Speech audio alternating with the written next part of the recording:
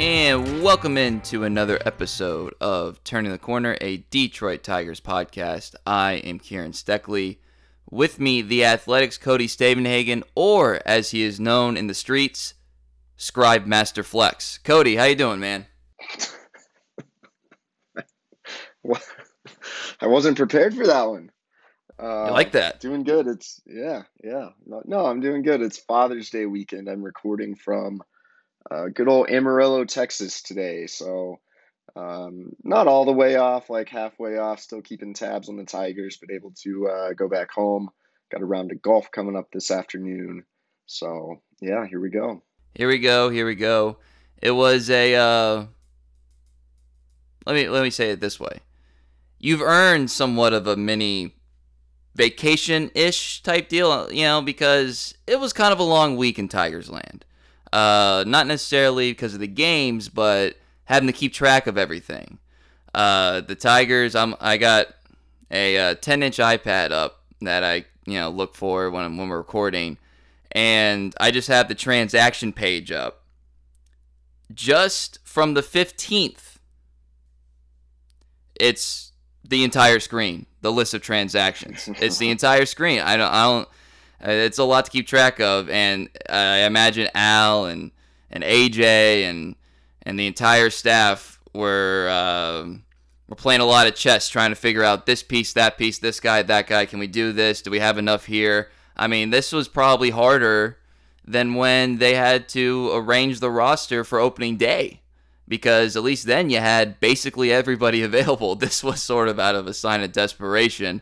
So how would you sum up, obviously we're not going to go through every move, but how would you kind of sum up the transactions, the moves the Tigers made this week?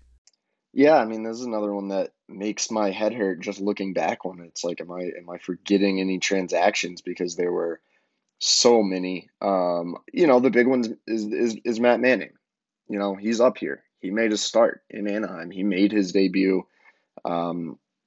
Kind of two factors went into it. The Tigers really needed pitching. He was on the 40-man roster, despite having like an 8.03 ERA in AAA. He was going to get the call. It was kind of a numbers game, and he showed just enough in his last start in AAA that the Tigers were confident his stuff was improving. They thought they could bring him up here. I think some of these other moves, obviously not as big of a deal. You got Willie Peralta, Miguel Depozo. It's interesting that the Tigers finally designated Beau Burrows for assignment. That is not a big surprise to anyone who has followed. But Beau Burrows was still a first-round pick in 2015, a guy who had a lot of promise, who in 2019 looked to be on the verge of cracking the big leagues. And then, he battled some minor injuries, and his stuff was just never there. It seemed like the organization's been ready to move on from him for a while. I kind of feel for Beau Burrows, though. I don't know if this guy will be claimed. I don't know if he has a major league future. There's a real chance that his last major league appearance involved vomiting on the mound.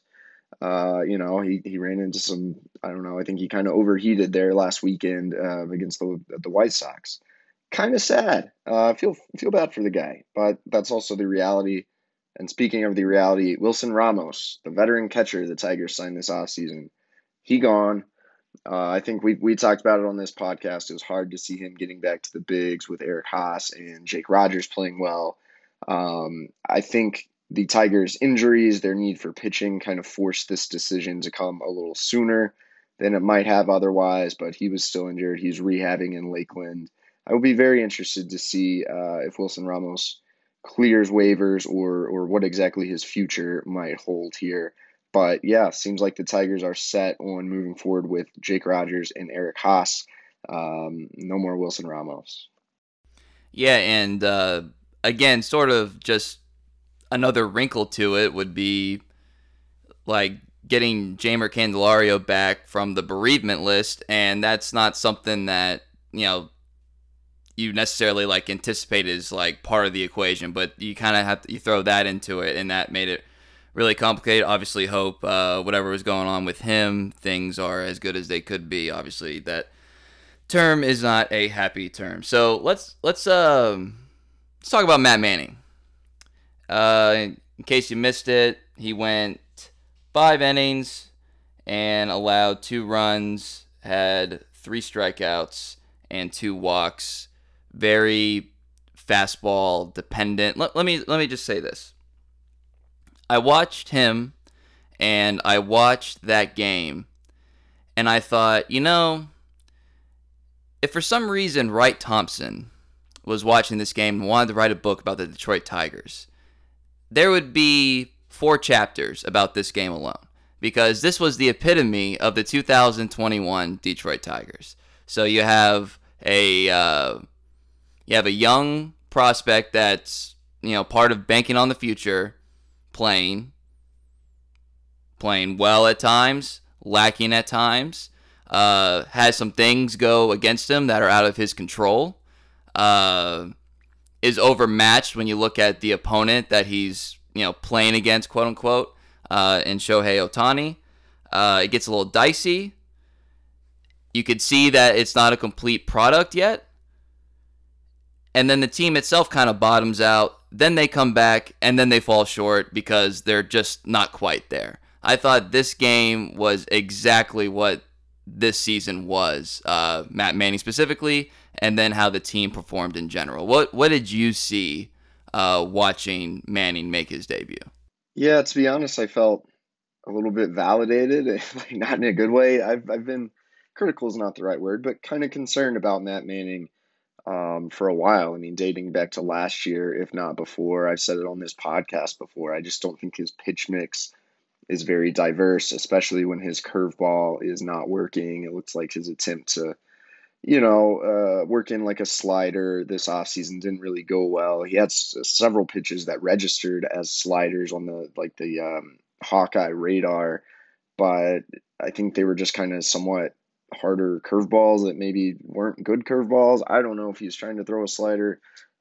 It was tough to distinguish the difference. But anyway, he ended up throwing, almost 70% fastballs.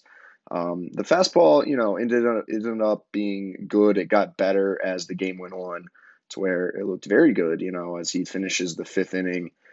We've actually seen more velocity from Matt Manning at times in spring training, but he was still sitting, mid-90s, plenty of power once he started commanding that fastball later in the game. That was encouraging, but you just didn't see the secondary stuff. His curveballs were ugly. He couldn't command them.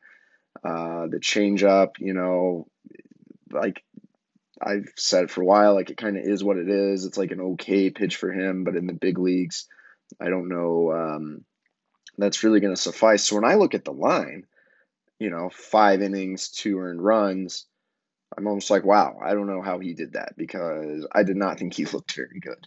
Now, on the other side, credit to Matt Manning, for getting through that. I tweeted it out. You look at the lines from the MLB debuts for Casey Mize and Tarek Skubal. We've seen all these guys go through their growing pains. Matt Manning kind of had the best MLB debut of the 3. If you just look at the line, he went through a rough 2nd inning. He started getting hit as the Angels sat on his fastball, and he battled through it and he stayed composed. So in a way, like that's part of the growing process, and I think that is a good sign for Matt Manning. Although I think his stuff's going to have to improve. I'll be interested to see what just 1 week in the bullpen with Chris Fetter might be able to do. He's going to start Wednesday against the Cardinals. Yeah, and I'm looking at this a little bit more positively than I think a lot of people are. One of the signs of being a big leaguer, or one of the traits, I should say, of being a successful big leaguer, is when your best stuff isn't there, you find a way.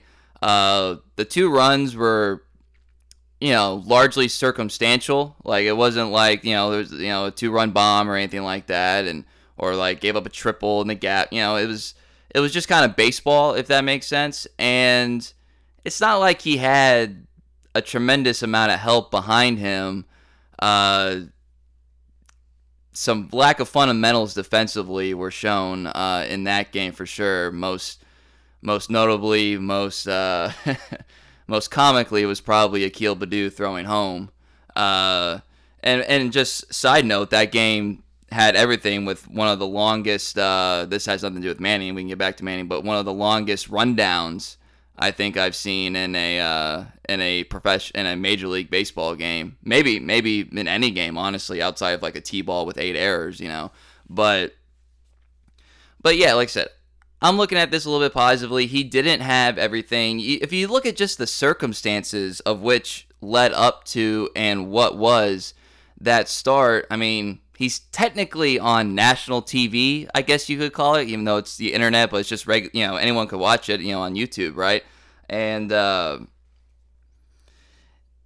he's not really ready in terms of getting in a groove in the minors. You talked like it was so funny to see that graphic because it's like Tigers number 3 prospect or whatever number 23 prospect in all of baseball, AAA stats this year, 8 point whatever ERA.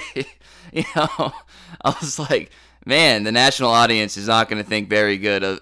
Think probably worse of the Tigers when their top 5 prospect is got an 8 ERA in AAA. But he wasn't really on a good stretch. I mean, he did do better toward the end, but he wasn't on a good stretch. He was forced call up. It wasn't like a. It definitely was earlier than I think Al anticipated when he said, "Oh, for sure, Manning's going to be up here this year." And then you're on the road. You're in your home state. There was kind of an opening day buzz to the ballpark from what I could tell because it was the first game with full capacity over there in California. And you got to go up against them on the mound and at the plate. One of the most recognizable guys in the game is Shohei Ohtani.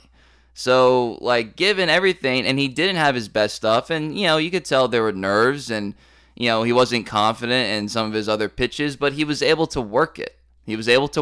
And now, had he stayed in longer, it would have fallen apart for him, I think. But AJ said, wanted to end him on a positive note. I think that was the right thing to do. And, he sure as hell looked a lot better than that bullpen. So Yeah, that's true. Poor Kyle Funkhauser finally came back to earth that night. But no, I did. I think that was a really smart move by AJ Hinch.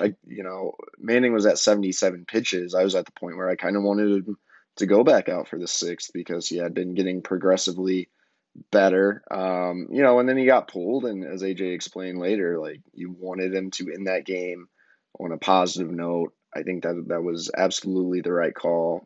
Yeah, the Tigers ended up losing once it once it got handed over to the bullpen. But yeah, I think that was totally the right call. He now has a good mindset going into another start against the Cardinals. what did you, in the Zoom post-game interviews, what could you draw from his words, his body language, and sort of as he sort of tried to put everything into perspective? Because it is kind of an awkward thing. It's a one-time thing, so like it's fleeting. But it's a little bit of an awkward thing where you're answering questions about a loss, but you're upbeat and positive because you just finally achieved a dream. That's kind of a weird thing. I remember Casey Mize kept his Casey Mize demeanor the entire time, but that's not everybody. I don't know how Matt Manning is. So, what could you draw from the way he was talking, the way he was looking post game as he sort of tried to process everything?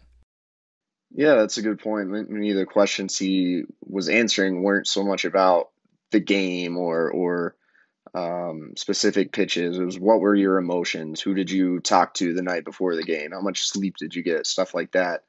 Matt Manning's personality is kind of interesting to me. If I've just observed him. I remember going to Erie once and seeing him do stretches and like some pregame running drills, and the guy was just straight up goofing around, and it was like, okay, this is very much a 21-year-old pitcher who's straight out of high school. He likes to joke around kind of on the field. I've seen it multiple times. But when he steps on the mound, you hear it's kind of cliche, but he does have the bulldog mentality.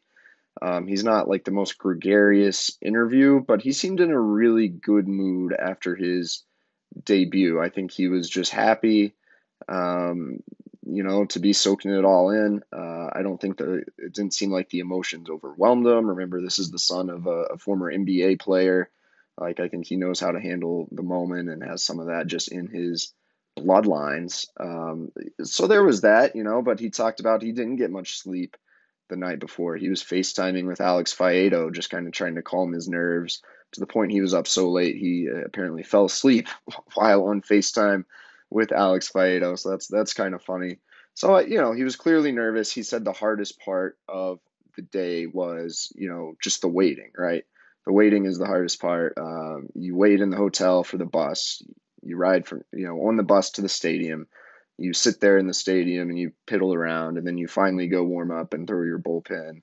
And so that's when you get nervous. That's when the thoughts set in. I think once he was able to step on the mound, things came pretty naturally, and it was just pitching, obviously on a much bigger stage. But yeah, I mean, as we've talked about, it didn't seem like he was completely nervous or totally overwhelmed by any means.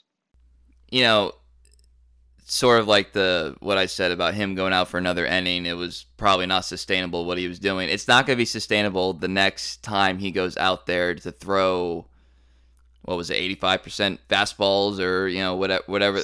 Only 70, but Seven, yeah, seven. It might as a heavy well. fastball It diet. might as well have been 85%. Let me tell you. That's not sustainable, but it is also gonna. It's asking a lot for a rookie, a young kid, to have to figure out his second pitch to make it consistent in the major leagues, as only your second, third, fourth, whatever start. I mean, that's the thing about professional sports, and specifically pitching. There's no real substitute for actually pitching in a game, and so that's worrisome to me. You have to sort of put your faith in Chris Freder that he's going to be able to get that out of him. But I don't know. How confident are you that he's going to be able to essentially on the fly figure out this second pitch? Because it's hard for me to think that it's going to happen Wednesday, at least. Yeah, this is something I remember hearing from scouts back in 2019 when he was tearing up the Eastern League. It was that Matt Manning might just have the highest ceiling of the Mize Skubal Manning trio, and he's probably also the most likely to have a rough start to his major league career. Back then, it was he really needs a third pitch. Back then, his curveball was dynamite. It was considered one of the best pitches in the Tigers system, and that curveball has just been inconsistent or in some cases notably absent, since the end of 2019. I think when it was on in 19, I didn't watch every start he had at Erie, but I think it would really pop out of his hands. He would kind of telegraph that curveball.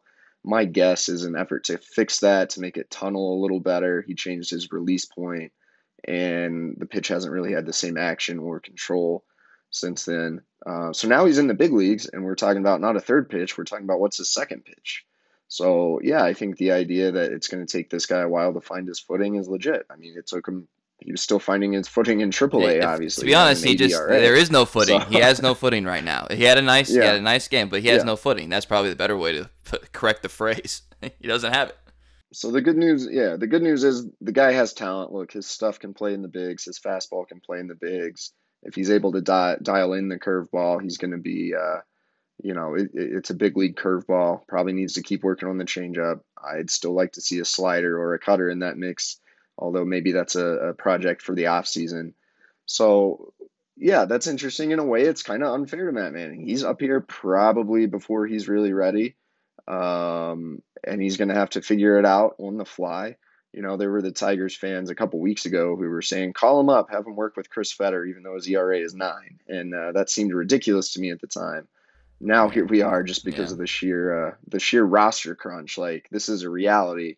He didn't get called up so he could work with Chris Fetter, but the one benefit is he's going to have a really good pitching coach watching him day in and day out, and maybe that will help make a little bit of a difference over time. But again, I think that, as we saw with Mize, with Skubal, some of these changes, these tweaks can take a month or more to really come to fruition. It's not just going to be a switch that's flipped, Wednesday against the Cardinals.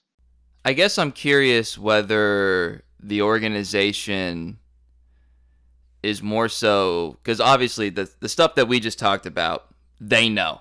They know better than us because they got all the information. They've seen it all. Uh, I guess I'm just curious if they're looking at him as someone who's likely to stay this year, or or are we looking at spot starts, 2, 3, whatever, any indication of that? Obviously, they wouldn't come out and say it, but like, I just kind of think if he makes 2 starts and he gets, let's just say he gets shellacked in the second start, and then they send him down because Matthew Boyd's healthy again or whatever. How much is that going to do for his confidence? I mean, I just like, because Mize and Skubal got up and they stayed. Now, part of that maybe was because last year there was no minor league, games to be had. But I don't know. I would like for him to earn it and be able to stay even through the growing pains.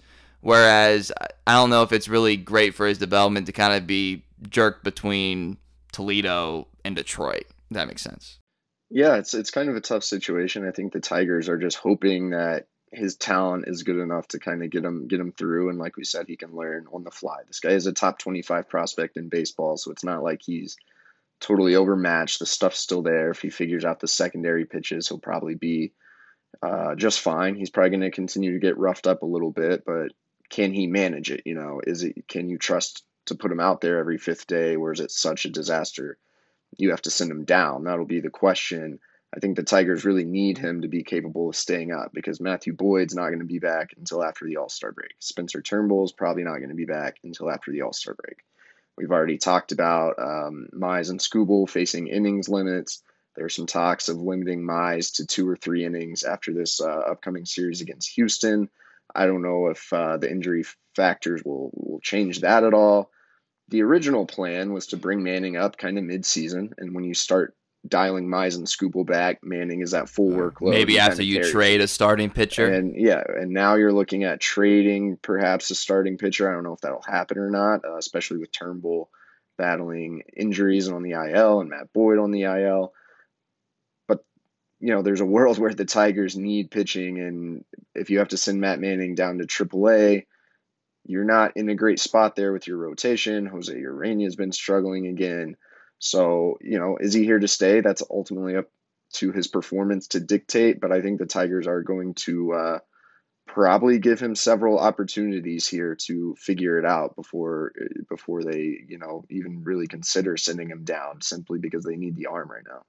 I guess if there's another benefit to him being with the big league club is from the outside, it looks as though Mize and Skubal and Manning do have like a nice bond. And actually, I really like it because it's sort of like we see with Riley Green and Torkelson in Double A now, and Dingler. I don't want to leave him out. Some guys kind of look at each other and they see, it's game recognized game. They see like the other person's really talented too. And they kind of look at themselves as like, hey, we're the future. We are like, we can get in at the ground floor and we can, reach the promised land together and we can win championships together or whatever, and so from the outside, I have no idea how authentic it is, but from the outside, it looks really authentic with those 3 pitchers, and we can throw Fideo in that as well. It'd be nice for him to have that support system, especially as he gets pitching advice and hard coaching from Chris Fetter full time for the first time. Yeah, no, I think it's legit. I mean, we've seen it. We've seen Casey Mize and Tarik Skubal live together in spring training. Matt Manning shared the anecdote of going over to Tarik Skubal's apartment the day of his last start in AAA and just kind of chatting, getting his mind right. They actually let their dogs meet each otother, so that kind of gives you a sense into what their life is like off field. Turns out Tarik Skubal has a couple of like little dogs, I think Yorkies, that his fiance got him. So I think we like big dogs on this podcast, but whatever. Yeah, well, as you said that, one of mine just scratched the door of my recording room, so I think they heard that we were talking about dogs. That's how it goes. But no, I mean, I remember going to Erie in 2019 and kind of asking, like, how do you guys ever think of what this could be like in a couple of years? And I think, I don't remember. I think it was really probably Faedo who gave the most honest response. He was like, yeah, we want to be up there doing it together in the big leagues. But these guys are well aware of that. They know who they are. They know that the organization is kind of counting on them to be the future. I do think that was part of probably what forged that bond, knowing that in the ideal world, you're going to be on the same team as this guy for several years to come. Yeah, there is a game recognized game thing. Like these are talented pitchers, they can learn from each other. Their personalities often complement each other, whereas Scooble and Mize are a little more serious, a little more stoic. Manning, and if you count Faedo in there, um, tend to be a little more laid back, like to joke around a little bit more. Manning's kind of, or Mize is this ultimate preparer, kind of this pitching doctor, and then Manning's just this pure athlete who's become a pitcher. I think they can learn things from each other like that. So the compliments are kind of cool to see. Speaking of school, uh, I didn't know he had personality like that. So he gets selected for the in-game interview on the YouTube broadcast. Matt Vasgersian was the play-by-play, and then they had Rajay Davis, and I can't remember who the other gentleman was who was on the broadcast. And I've seen Scooble's like interviews posted on Twitter, and then I've watched Shep on Bally Sports interview him during the game, and that was not the same style. That was not the same person that as he was talking to Matt Vasgersian. I thought, dang, dude, like I didn't know you had this kind of personality, or were at least open to speaking like this with a microphone in your face. Well, as someone who covers him, what did you think when you saw that? Yeah, well, when I saw that Tarek Skubal was the player doing the mid-game interview, I was like, who made this decision? Like, are you sure? Like, couldn't have got Casey Mize to do it, or one of the more veteran guys? And I always think of what AJ Hinch said in spring training, where he's like, every interaction with him is like a competition, where he's sitting him down, like, Tarek, what do you think of this year, or whatever. And AJ was like, I felt like I had to remind him that we were on the same team. That's just kind of the intense demeanor that Screwball has. Yeah, he's like that in interviews. It's hard to get him to crack a smile or open up a whole lot. And I was shocked. It was like he was living in the moment there to be on the national YouTube broadcast. Matt Vasgersian says hello, and he's like, "Wow, I'm used to hearing your voice on MLB The Show." Yeah, So he big was, facts. yeah, I think he was, he liked talking to the guy who's on MLB The Show, and he gave a really good interview. He gave some good insights. It seemed like he even had fun doing it. He was kind of smiling. He He didn't was like seem as chewing. He was like intense. chewing So sunflower seeds as he's talking or whatever. I was like, that's the sign of being relaxed. I mean, yeah, he didn't have a care in the world. maybe it was the trip out to the West Coast, like the California sun. I don't know, but it was funny, and it was kind of cool to see that side of Schuylkill too, because we definitely don't see it very often. Yeah, that's fair. And maybe they caught him on a good day with the excitement of one of his boys, Yeah. making the debut. That certainly could have played a part. Uh, Big fan, mediocre. What'd you think of like this MLB YouTube venture that they're doing, which is obviously part of their trying to grow digitally and all that stuff. I I didn't think it was the best presentation in the world. I don't know how much of that was the ballpark and the remote stuff, but it seemed like I heard two cracks of the bat Mm. whenever someone hit. Like I think the first hit the Angels had, my fiance goes, "Did he break his bat?" Because it just sounded so weird. I don't know if anyone else picked up on that. And then of course, wherever their like crowd mic was, Oh yeah. happened to be right next to the most obnoxious person, and that happens from time to time, and it is kind of annoying. Like, but I don't know how much of that was just circumstantial, but I think it was neat that the Tigers were a part of that, because if you're a Detroit fan and you don't live in Detroit, you don't get a whole lot of national broadcast stuff, especially Lions, Pistons when they were good, you would get it. And Red Wings probably have a bigger national appeal than any of the teams. But the Tigers, it doesn't happen. It hasn't happened very much the past couple of years. So for me, it was kind of neat that they were chosen. But I just wasn't. It didn't mesh overall with me too much. Rajay seemed a little nervous on the broadcast because I think he's got a good enough personality to be good on TV, but maybe it's the setting again, being the remote stuff. Obviously, Vasgersian's the GOAT, like he's awesome. But overall, I came away kind of feeling kind of meh, but it could have been one of those things where you just change like two things. They're actually in the ballpark, and you move that microphone, and I think is a little bit better. They had the pitch, like the pitch locator, like different colors and stuff, and so like like I said, overall meh. But you just change two things, I think it would turn out real well. So what did you think overall of that broadcast? Yeah, the thing that lingers with me was Rajai Davis interviewing Mike Trout, and it was just cringeworthy television for about 5 minutes. Didn't he forget? He forgot what he was gonna say, right? He was like, yeah, he totally yeah, he's like, lost oh, track, I and I forgot what I was gonna say. I was like, he was trying to ask if like Shohei Ohtani speaks English, and it came off like real weird, and I think he was trying to not say anything offensive, and it was just like, why are we even like? It was just cringeworthy. Trout's not a very good interview in the first place. So yeah, that was no, brutal. slow down, Rob Manfred. It's the truth. So there was that. Yeah, the commentary.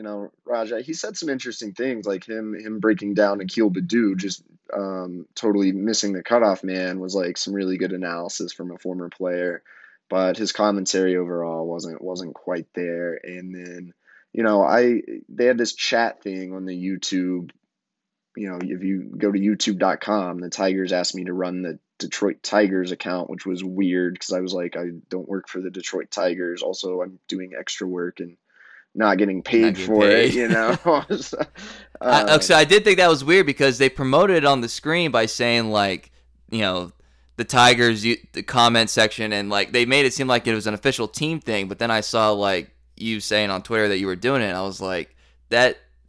I don't know. Should you at very least, like you being like YouTube, shouldn't you like specify that it's like talk with the Tigers beat writer for the Athletic, Cody Stavenhager or something, as opposed to making it seem like you're talking to the team? I don't know. It seemed like yeah, it was weird, and then I didn't really know how to act from that account because I'm like, I'm not going to be at Tigers because I'm not a Tigers employee. I'm not going to be like, oh, Scope does it again or whatever, like exclamation point, exclamation point. So I just kind of tried to throw some like stats and facts out there every now and then for the most part, but that was kind of an odd setup. And then I was like, does anyone actually care about this chat? And you had like some other random, I think MLB was calling them like influencers or something on there. I was like, is this really adding anything for anybody? I kind of doubt it, to be honest. So there was that. The idea of just a national broadcast is cool. I think it helped that you're playing the Angels, that you're playing Ohtani. There was a lot of intrigue there. But overall, like, yeah, the broadcast itself could have used some work. The entire presentation just felt a little weird, a little off. It wasn't exactly like like an ESPN Sunday Night Baseball broadcast by any means. Well, and as I criticize it, I also want to say this.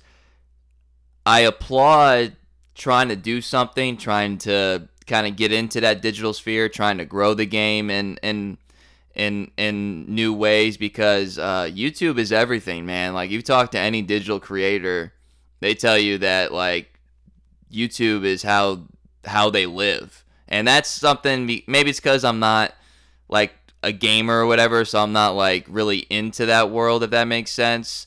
I'm also more of an audio guy. I'm not like, I don't want to watch an hour video. I'd rather listen to an hour podcast, but I might just be the weird one, but YouTube's where it's at. So it's nice that they did it, and it wasn't blacked out in Detroit. That's helpful. Yeah, anything that's not blacked out is a huge win for baseball. The notion of the blackout in sports television viewing is as antiquated as not having numbers on the back of the jersey. Like, it's basically like, hey, we need people to go to the game, so we can't show it on TV locally. That's it. That's the entire logic. The football does it too. Like, if the Detroit Lions don't sell a certain amount of tickets, they're not going to play the game in the Detroit area. Like, it's essentially an allowed like government restriction. Like, they had to get permission back in the day, and no one's really challenged it. The whole blackout thing's, like I said, very, very, very unnecessary in today's day and age. And also, like, you're not losing television revenues where it's at, right? So like it's not like no one when they made this rule, they didn't think television was going to be a revenue source. They just thought it was something else. And so, like I said, very antiquated. So anything that's not blacked out, I'm a big fan of. So now it should be noted, as we talked about this Angels series in pretty good detail, the Tigers did start the week off with a sweep of the Royals. So they, like I said, they got off to a really good start, taking down a division opponent, and they started this road trip in style. I don't know whose idea it was, but they decided to wear retro NBA jerseys, and I'm not gonna lie, dude. I was highly impressed. You and I have been to many a nighttime establishment and many a event of outdoor varieties of musics and various poisons, where jerseys are part of the fashion statement of going out. And we've seen a lot of bad ones. These were all pretty freaking good, dude. So you got Eric Haas, probably my personal favorite just because it's one of my favorite players of all time. Eric Haas had a Dennis Rodman Pistons jersey. Cabrera was wearing a VC Raptors with the Jurassic Park logo. We had a Magic Johnson Team USA jersey from Casey Mize from the Dream Team. That was pretty cool. You have a favorite? We don't have to list them all, but do you have a favorite? That's pretty interesting. Sources inform me that there was a talk, should everyone just wear Pistons jerseys? And I'm glad they didn't go down that route. It was cool to let guys choose their own jersey, their favorite player. You know, some guys kind of repped where they were from. You had Jake Rogers and Robbie Grossman going with some old school Rockets jerseys. That was kind of cool. And then I guess like if guys couldn't really pick or whatever, they went with the Team USA jersey, which I think is interesting. It's like I can see why Mize might not have a favorite NBA team. He's from like Alabama, you know. Scoobles maybe. I think Matt Boyd was seen wearing a Team USA jersey. I really feel like Boyd should have rocked a Seattle Sonics jersey. I don't know why he Ooh, Sean Kemp. Sean Kemp. Yeah, that would have totally. And then the coaching staff went heavy on Pistons. They actually got some jerseys provided to them by the Pistons with their numbers on it. AJ Hinch rocked the jersey pretty well. I really want Miggy's commentary on the Vince Carter jersey because I'm like, does Miguel Cabrera watch the NBA? Does he know who Vince Carter is? He might. I don't know. I could also see him just being like, I really like the dinosaur, you know? I hope to ask Miguel Cabrera about that someday. Because, I like Jurassic Park. I just want to know what his decision-making process was because I feel like it'd be entertaining. The guy I'm going to shout out is Chris Fetter, you know, because he's like 6'8", and he was going full Pistons warm-up sweats and just looked to me like he could be like the last guy off an NBA bench who's like uncoordinated, but you know he can go in and get you a couple fouls and some J's. Don't forget the J's. And he was rocking some nice J's. So even though it wasn't the jersey, he was just the guy who actually looked the most like an NBA player to me, and I thought it was kind of cool. As we talked about, supposedly he blocked Greg Oden back in his high school basketball days. So I can't tell. I'm looking at the pictures right now. I can't tell what Daz Cameron. Do you know what Daz Cameron wore? It's a new jersey. New Jersey Nets, and I can't because he's blocked in the picture, and it's a little bit out of focus to where I can't tell who he's wearing. But I think it's possible he's wearing an Alonzo Mourning New Jersey Nets, which would be funny. I don't know if that's the case. I doubt it because he's right behind Willie Castro, who's wearing a Alonzo Mourning Heat jersey. So there were two Alonzo Mournings. I would call that upset of the year. That two Alonzo Mourning jerseys were spotted, and looks like Dikembe Mutombo for Greg Soto. That's a nice one. And I think just with the Rockets jerseys, it's Clyde Drexler. I think Rogers. I think it's a Yao Ming, but I can't. The number's kind of blocked and the label's blocked, so I'm not 100% sure there, but I liked it. I thought it was a nice little fun thing the team did. And even though I'm a Pistons fan, and just full disclosure, Cody, if if the Pistons win the lottery next week, we're dedicating a good 10, 15 minutes to a Kate Cunningham scouting report. So just Sure, full sure. disclosure there. I'm glad they went with, because Jersey culture isn't about just wearing your favorite team. Like, Jersey culture is about having the coolest jersey. So like it wouldn't have been as interesting to just have Pistons jerseys. Yeah, absolutely. And no, we've seen like these theme trips. The Joe Madden kind of made him famous. I think dating back to his Tampa Rays days. The 16 Cubs would do Jersey days. They do like ridiculous costumes and stuff like that. It's probably a little too corny to be like, oh, this means they have remarkable team chemistry. But I think it's cool to let the guys have some fun to do things like this. We've seen a lot of teams and a lot of sports do little trips like this, mostly because it's fun and yeah, it certainly can't hurt the camaraderie unless maybe guys end up fighting over the same jersey. Maybe it could cause a huge locker room rift over who gets to wear the Vince Carter jersey. I don't know. Well, it looked big on a lot of people. Also, shout out Akil Badu for the orange Warriors jersey, Steph Oh, I Curry, like that. Yeah, I and like that. Nico and Jimenez going with the Lakers jerseys. It's not that cool in my opinion. I did like Jonathan Scope's Brooklyn jersey though; that was unique. So, shout out to the guys. I thought, like I said, I thought it was really cool. Whoever's idea was, and something different to go into a good road trip, and they ended up having a nice start to the week, followed by a little bit of a bumpier time in Anaheim. If that's okay. So.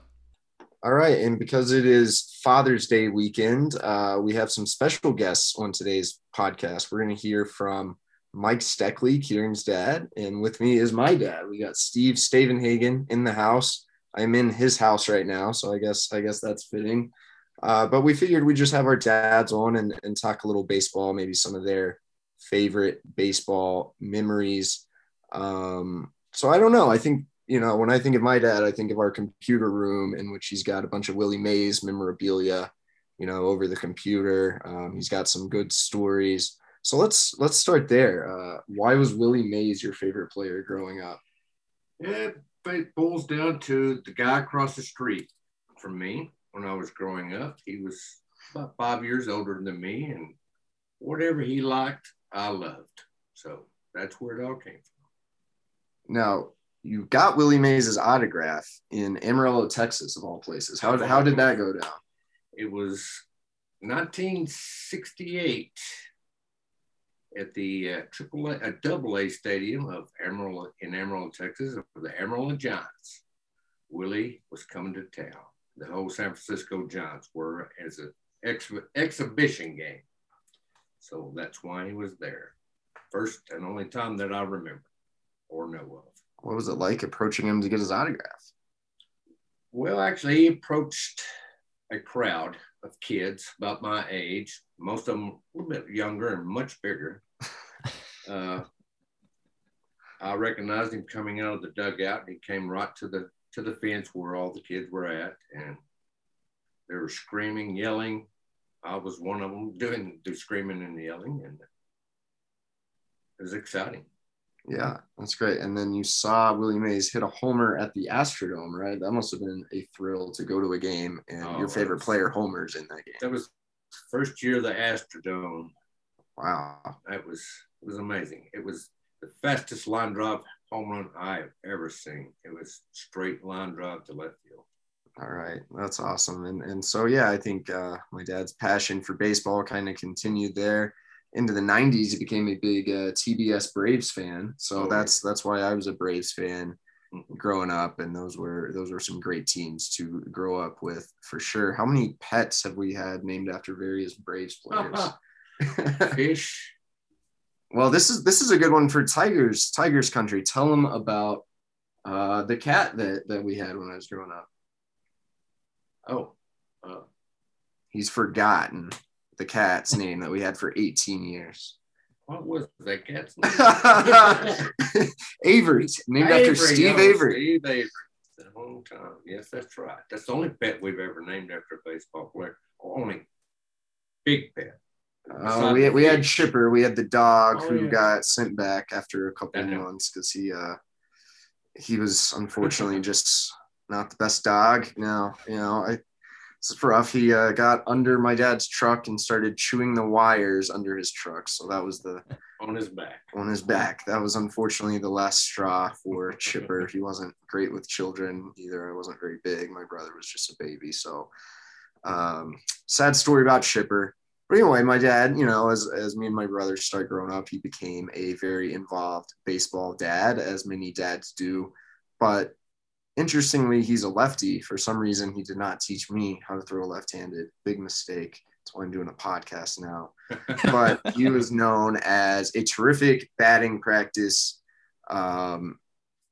pitcher. Like, why did you enjoy doing that so much? He would throw to the whole team at my practices and stuff like that. Well, when you grow up with baseball, you're forced to leave baseball early. You look for anything you can to get your ego to remain. So striking out children is the way to go. Children was awesome. No, but he was so renowned that when I was playing for like another team one year, I don't know how to explain this concisely, but the group of coaches that I had played with in the past, they were like struggling against left-handers, and so they called up my dad to come throw batting practice to them one day when I was playing on a different team. That's how famous Steve Stavenhagen's left-handed BP was. So, what a memory. Well, okay, so let me ask this, Mr. Stavenhagen. What's your favorite memory of Cody playing baseball? Ooh. I'll never forget the championship game in Arkansas of the World Series. 14-year-olds. That was the last game he was able to play. That was awesome. They won 25 games in a row to the World Series championship. We were 65-5 that summer. Ooh. It was awesome.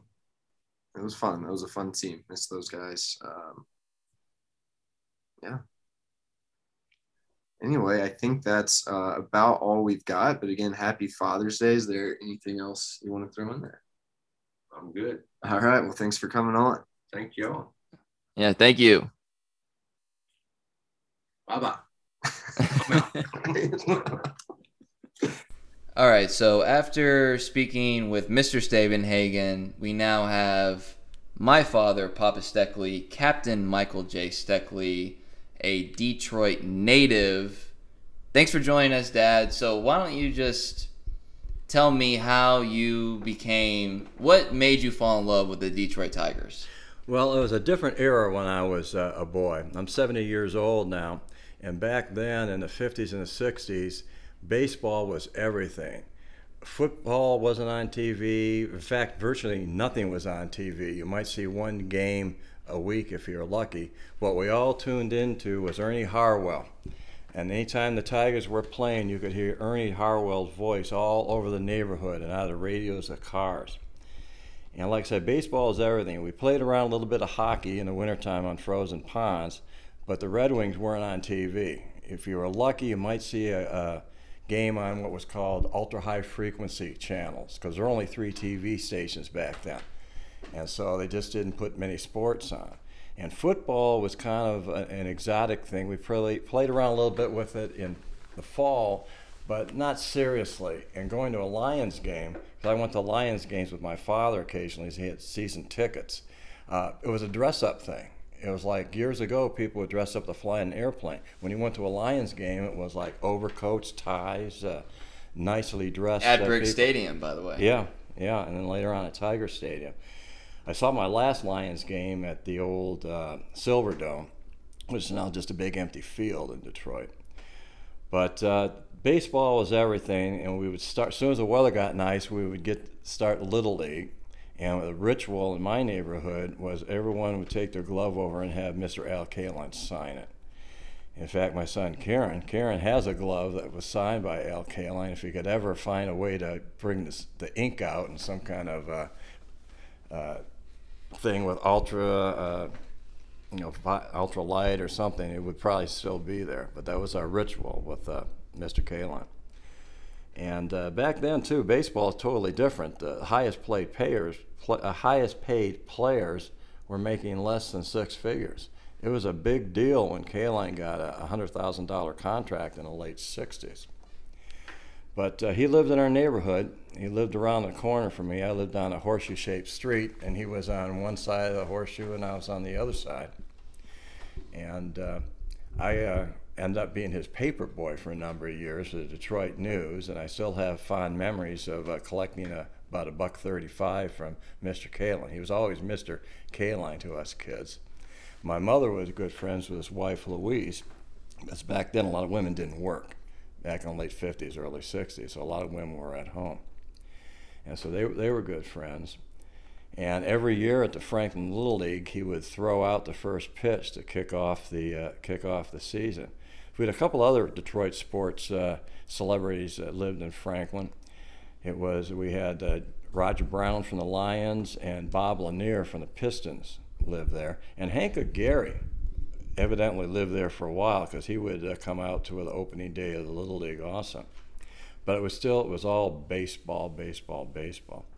Now, for people that lived in the Detroit area, they would know exactly where I grew up. I grew up within sight of 14 Mile and Telegraph. Because any Detroit native can tell you exactly where you are based on the mile roads coming out of the city. It was a real nice place to grow up, and a lot of fond memories, and I've always stuck with my Detroit teams throughout the years. So I try to think about it from someone my generation. I couldn't fathom living down the street from Pudge Rodriguez, since I grew up here in the Dallas-Fort Worth area, much less trying to collect money from the guy. It's just a crazy concept now, but back then it seemed relatively normal because he was just your neighbor, right? That's right, just a neighbor. I can still picture him as a young man with a crew cut and just real nice, humble person, just like any other person in the neighborhood. And it was just a different era, totally. So you've told me a story about something with one of his sons and in a garage. What's the deal with that? Oh yeah, his son Mike and Mark. My mother always claimed that Louise liked Michael, so she named one of her boys Michael. But they were playing with a garage door. I met a garage door open. The game was to hit the button and try to race out of the garage before the door closed, and one of them got caught in it at the time. I don't remember the details much beyond that, but it wasn't serious, but it just was an incident. Boys being boys type deal. Right. Now, my mother was the only paid elected official in the village of Franklin. She was a village clerk. And I remember the night they won the World Series in '68, she organized a big group of cars that was going around and around our neighborhood honking and carrying on like crazy because no one really could go to the game. They just didn't really go to the games. Their tickets were all sold out for the World Series. But going to the game at Tiger Stadium was great because it was inexpensive. It was $1 a seat up in the bleachers. Drinks and stuff were inexpensive. When I was at Michigan State, we used to rent a bus every fall and all go down to the night game and sit in the bleachers and have a ball. You just can't do that anymore. It's too expensive to go to games. What would you say is your best Tiger Stadium / Briggs Stadium memory? And if it matters, you include Lions games in there. Well, when the Lions beat the Packers around 62 or 63, when the Packers were undefeated, that was a big deal. I was there for some tragedy too. I was there when Chuck Hughes died on the field. Had a heart attack. I think he had a heart attack. Tigers games, whenever we went, we always tried to sit up in right field. And I've got some memorabilia from Al Kaline Day and stuff like that. And he was just an incredible ball player. What was he like as a man? Humble, nice, unassuming. You would never know he was a superstar. Just a wonderful human being. Wonderful family man. So when I started playing t-ball, I was using a wood bat. Not only was I using a wood bat, I was using a Cecil Fielder signature model wood bat fit for t-ball. Where do you have any recollection of how you found a Cecil Fielder wood bat that was made for a 4-year-old? No, I really don't. But I like the idea of wood bats, and you carried a wood bat as far as you could all through Pony League in high school. There's just something better about the crack of a ball on a wood bat than a ping on an aluminum bat. But once again, things have changed. I've got a first baseman's glove from the 20s that my father used that you wouldn't even believe you could use that in baseball. It had no pocket, a lot of stuffing. It was a two-handed game for sure back then. And our family heritage with the Tigers goes back even farther than you, right? Because didn't my great-grandfather, didn't he do the scoreboard at Old Navin Field? Yep, he did. Yeah, back when Cobb was playing? Yeah, they used to change the numbers and stuff, and you could watch the game looking through the holes where the numbers weren't at the time. Yeah, there's a lot of tradition back there, and Detroit's a great sports town. They've really stuck with their teams over the years. But like I said before, when I grew up, it was baseball, baseball, baseball. How great was Al Kaline's arm to see in person? Incredible. I mean, he could throw from right field to home plate, straight line shot like a laser. It's just unbelievable. So not only were you in Detroit for the '68 World Series, we'll start there. You gave a little bit with the neighborhood, with the honkings and the cars and all that stuff, but what was the mood of the city when the Tigers won their first World Series since '45? Well, it basically put Detroit back on its feet, because that was a year after the really bad riots in '67, and there was a really tough time to grow up in the '60s for a lot of reasons, but Detroit had really bad riots, and they almost made it in '67. But when in '68 they made it, it was like a healing thing. In fact, what's that song that Marvin Gaye sings, What's Going On? There's some lions singing in the background of that song. And then 1984, coincidentally, you were in Southern California when the Tigers were facing the San Diego Padres in the World Series. Were you proudly sporting your Detroit cap then? Oh yeah, in fact I got in a little trouble. I was a company commander at 1st Tank Battalion at the time. We were having a meeting of the colonel and all the company commanders and various staff, and I whipped off my Marine Corps cover and put a Detroit Tigers cover on, and he was a Padre fan, so that didn't go over too good. You could have heard a pin drop in the room.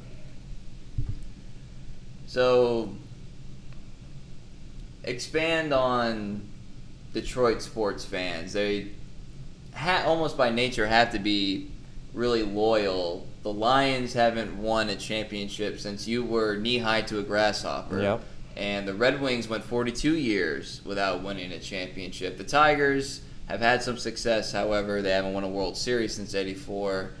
And the Pistons have, they're on a little bit of a drought right now. What is it about Detroit and its fans and its sport teams that makes them so loyal, in your opinion?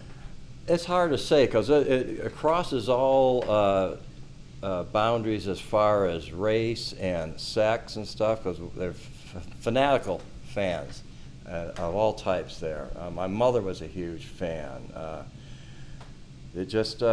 People are loyal. It's a Midwestern thing maybe, but people are just real loyal, and they stick with their hometown teams. I mean, I've been stationed all around, and I've always stuck with my Detroit teams, even when I was in Los Angeles. When we were our parking lot was right in the parking lot of Dodger Stadium. You could hear the crack of the ball on the bat from my office, but still dyed-in-the-wool Tigers fan.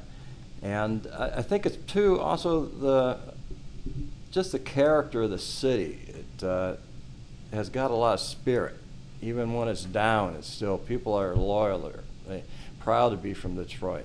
I mean, I was born in Detroit. I was raised in the suburbs, but I always consider myself a Detroit person. And you passed it on to me. Any regrets about that? Not at all. You going to get into the story about how your mother almost divorced me over the Red Wings?